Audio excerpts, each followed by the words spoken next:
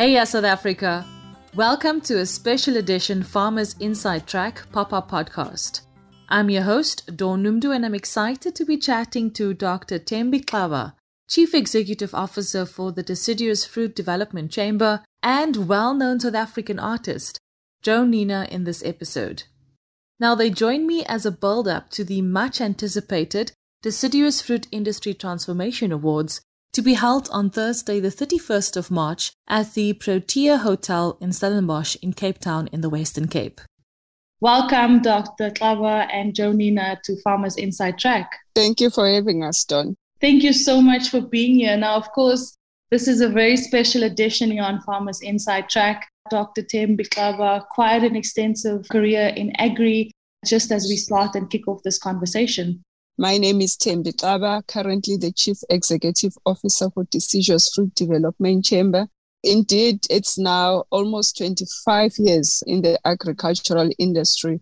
I usually say my career is balanced between government and the private sector, but in both government and private sector, my focus has always been on agricultural development in terms of agribusiness development, with specialization on development finance and investment promotion. That's just in a nutshell. Thank you so much for being here again, Dr. Xaba. And of course, my other guest is Joe Nina, who we are really looking forward to hear more from later in this podcast. You've, of course, had a career as a South African artist. Just a bit about yourself for people who might not know you on this podcast. My real name is Makhosi Xaba from KwaThema in the East Rand of Johannesburg, Gauteng. I started my career 33 years ago. I remember my first LP when I recorded it. I was 14 years old. I started as a piano player and a drummer. My career took off in 1991-92 with the hit song Ding Dong, Omaria Potastaman. And from there onwards, things just went haywire beautifully. So I got to produce the latest superstar, Brenda Fassie. Got to work with Mamsbongile Khumalo, Brahima Sikela, Tsula. I became a business partner at Killer Joe Records with the maestro Reichi Kapapiri from Stimela. I worked with the great legendary Dr. Steve Kekana. I think the list is just too endless, but here I am. I'm still humbled and I'm loving what I'm doing. And to be part of agriculture, since I'm a proud African, I love everything that has to do with those plants out there, those trees, the grass, the fruits, you name it. When I heard that Dr. Xaba, my sister, that is in the deciduous industry in terms of farming, I was the happiest soul. And to be part of the awards as it is coming through this coming Thursday, I'm the happiest man. Thank you. No, definitely. I can hear that you are very excited to be part of this event, but also just to celebrate the people who will be receiving the awards this week. And It's really exciting. Now, Dr. Xaba, the excitement is obviously building over the Deciduous Fruit Industry Awards set to take place in Cape Town tomorrow. And in a nutshell, what is the main objective of this initiative? As the name puts it, it's Transformation Awards. And transformation, I know usually the term is used loosely, but we always argue that it should entail an inclusive economy. So when the economy grows, so should the participation of Black producers or Black industry role players. What we're trying to achieve with these awards is to recognize producers and industry role players that have played a meaningful role within the transformation space. And this is also entailed in the category or nominations category section. For example, we want to appreciate industry champions, those people who have been around the industry and assisted other Black producers to participate in the sector. We also recognize leadership in different production areas, that is your Western Cape, your Langkloof, Mpumalanga, Popo. We also want to recognize women and youth as well. So there's quite a few categories, and we do appreciate the fact that transformation is a journey. However, this journey is also in terms of, realizing its imperatives. There are individuals who are catalysts towards achieving those goals. And just on that point, Dr. Xaba, in terms of some of the hindrances or biggest issues that kind of goes against this transformation in the deciduous fruit industry, what can really be done about it to aggressively transform and do so much more than what's currently going on in the sector? Like any other agri commodity organization or industry, access to finance remains one of the biggest barriers to penetrate the industry. And I usually make this example. In the fruit industry, it's a high capital investment industry. In development finance, we always argue for patient capital. So one of the solutions that we always advance is to have a tailor-made funding solution. The argument here, Dawn, is when you're funding a fruit producer, if they plant a tree today, they will derive income only in year 4 or year 5 or times year 3, depending on the cultivar. So patient capital is required as means of part of the funding solution. But over and above that, we have seen how blended finance or funding models, where it's a component of a grant and a loan, also enables Black producers to increase their number of trees or hectares that they own. In a nutshell, one would advance for your blended finance and, again, patient capital as well. I think a big part of this industry and transformation is specifically around financing and development financing. So I think that's very important, and I can just echo that sentiment again. Now, just in terms of the transformation that we've achieved since democracy in 1994, what, in your opinion, has been done since then? A lot of work has been done, and I would sound as if I'm contradicting myself, but a lot of work still needs to be done. When we're talking transformation, we need to appreciate, firstly, you need to level the playing field, and that on its own takes years. Once you've leveled the playing field, then you need to start aggregating or capitalizing on the assets or the investment that you've made at the period when you were leveling the playing field. So at this stage, we can say post-democracy, government has done a lot in terms of accelerating transformation initiatives and programs. Within the DFDC itself, we do have a program called the DFDC program, which was funded by the Jobs Fund. And the impact really around there was over and above producers increasing the number of hectares. We also needed to create jobs, which is responding to one of the challenges that we have in the country.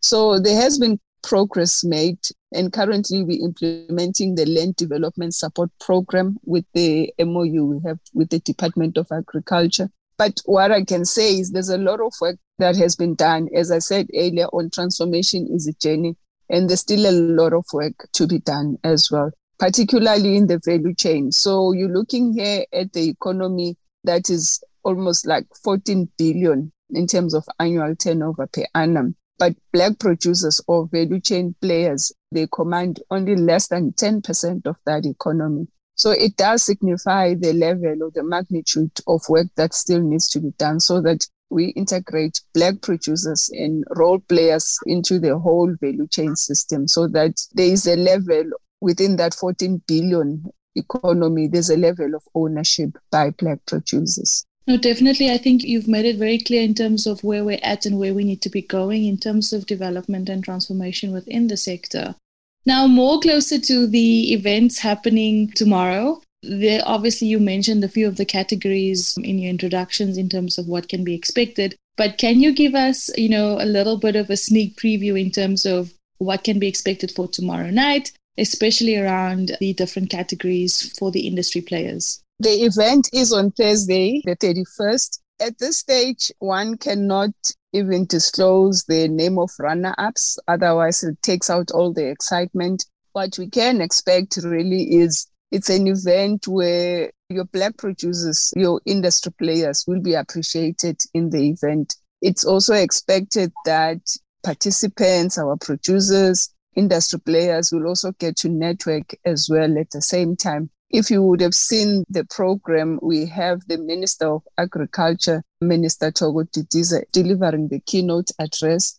As the industry, we are looking forward to derive value. And of course, the main act of the evening, my brother here, Joe Nina, I can share with you now that our event is oversubscribed. I know as the industry, our events are quite popular.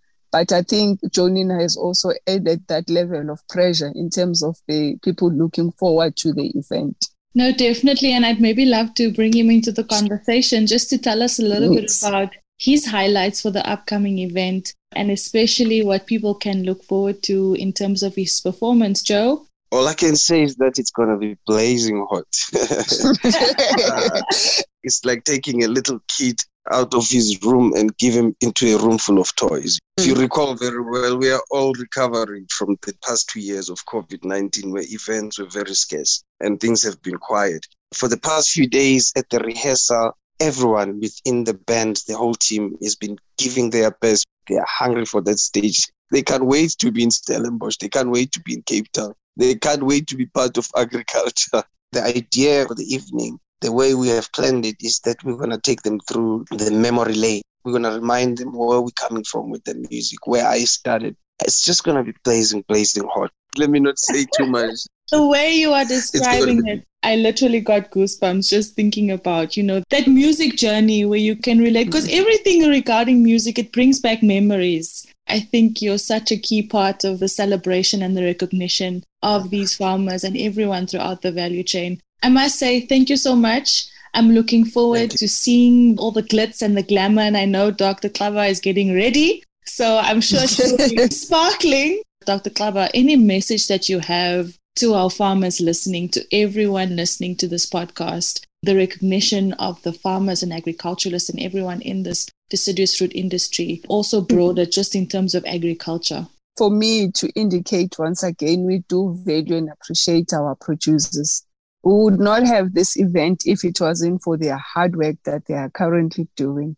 So this event, as much as we might call it glitz and glamour, it's at the end of the day really about honoring them, honoring the work that they do. For those that would not be recognized probably on Thursday, they must know that throughout the journey, there comes a point where we will also recognize them. We continue to put our efforts in ensuring that everyone over time gets the recognition that they deserve. So that is what I would like to say. But most importantly, to our sponsors, I think we've received tremendous support from our sponsors at this stage, and we really appreciate their level of generosity in backing us up at the period when we said we're going to hold this event, and they said we will rally with you, we will support you financially, we will support you in every aspect that you may require from us. Thanks again for joining us. Dr. Thembi Klava, Chief Executive Officer for the Deciduous Fruit Development Chamber, as well as well-known South African artist, Jonina. Now that brings us to the end of this special podcast on Farmers Inside Track. Remember, if you loved it, rate it and share it with your friends, family members, and fellow farmers. From me, Dawn Numdu, your host, our producer Megan van der Vent, and the rest of the Food for Mzansi team, have a great day further. Life in South Africa can be a lot. Scroll through Twitter for a minute and tell me I'm wrong. Thank God for South Africans though, right? We're inspiring, and even on the bad days, we fight back with a smile. That's why I love Food for Mzansi so much. They're not ashamed to celebrate the ordinary unsung heroes who work every day to put food on our nation's tables. Go to foodformzansi.co.za and never miss an inspiring story.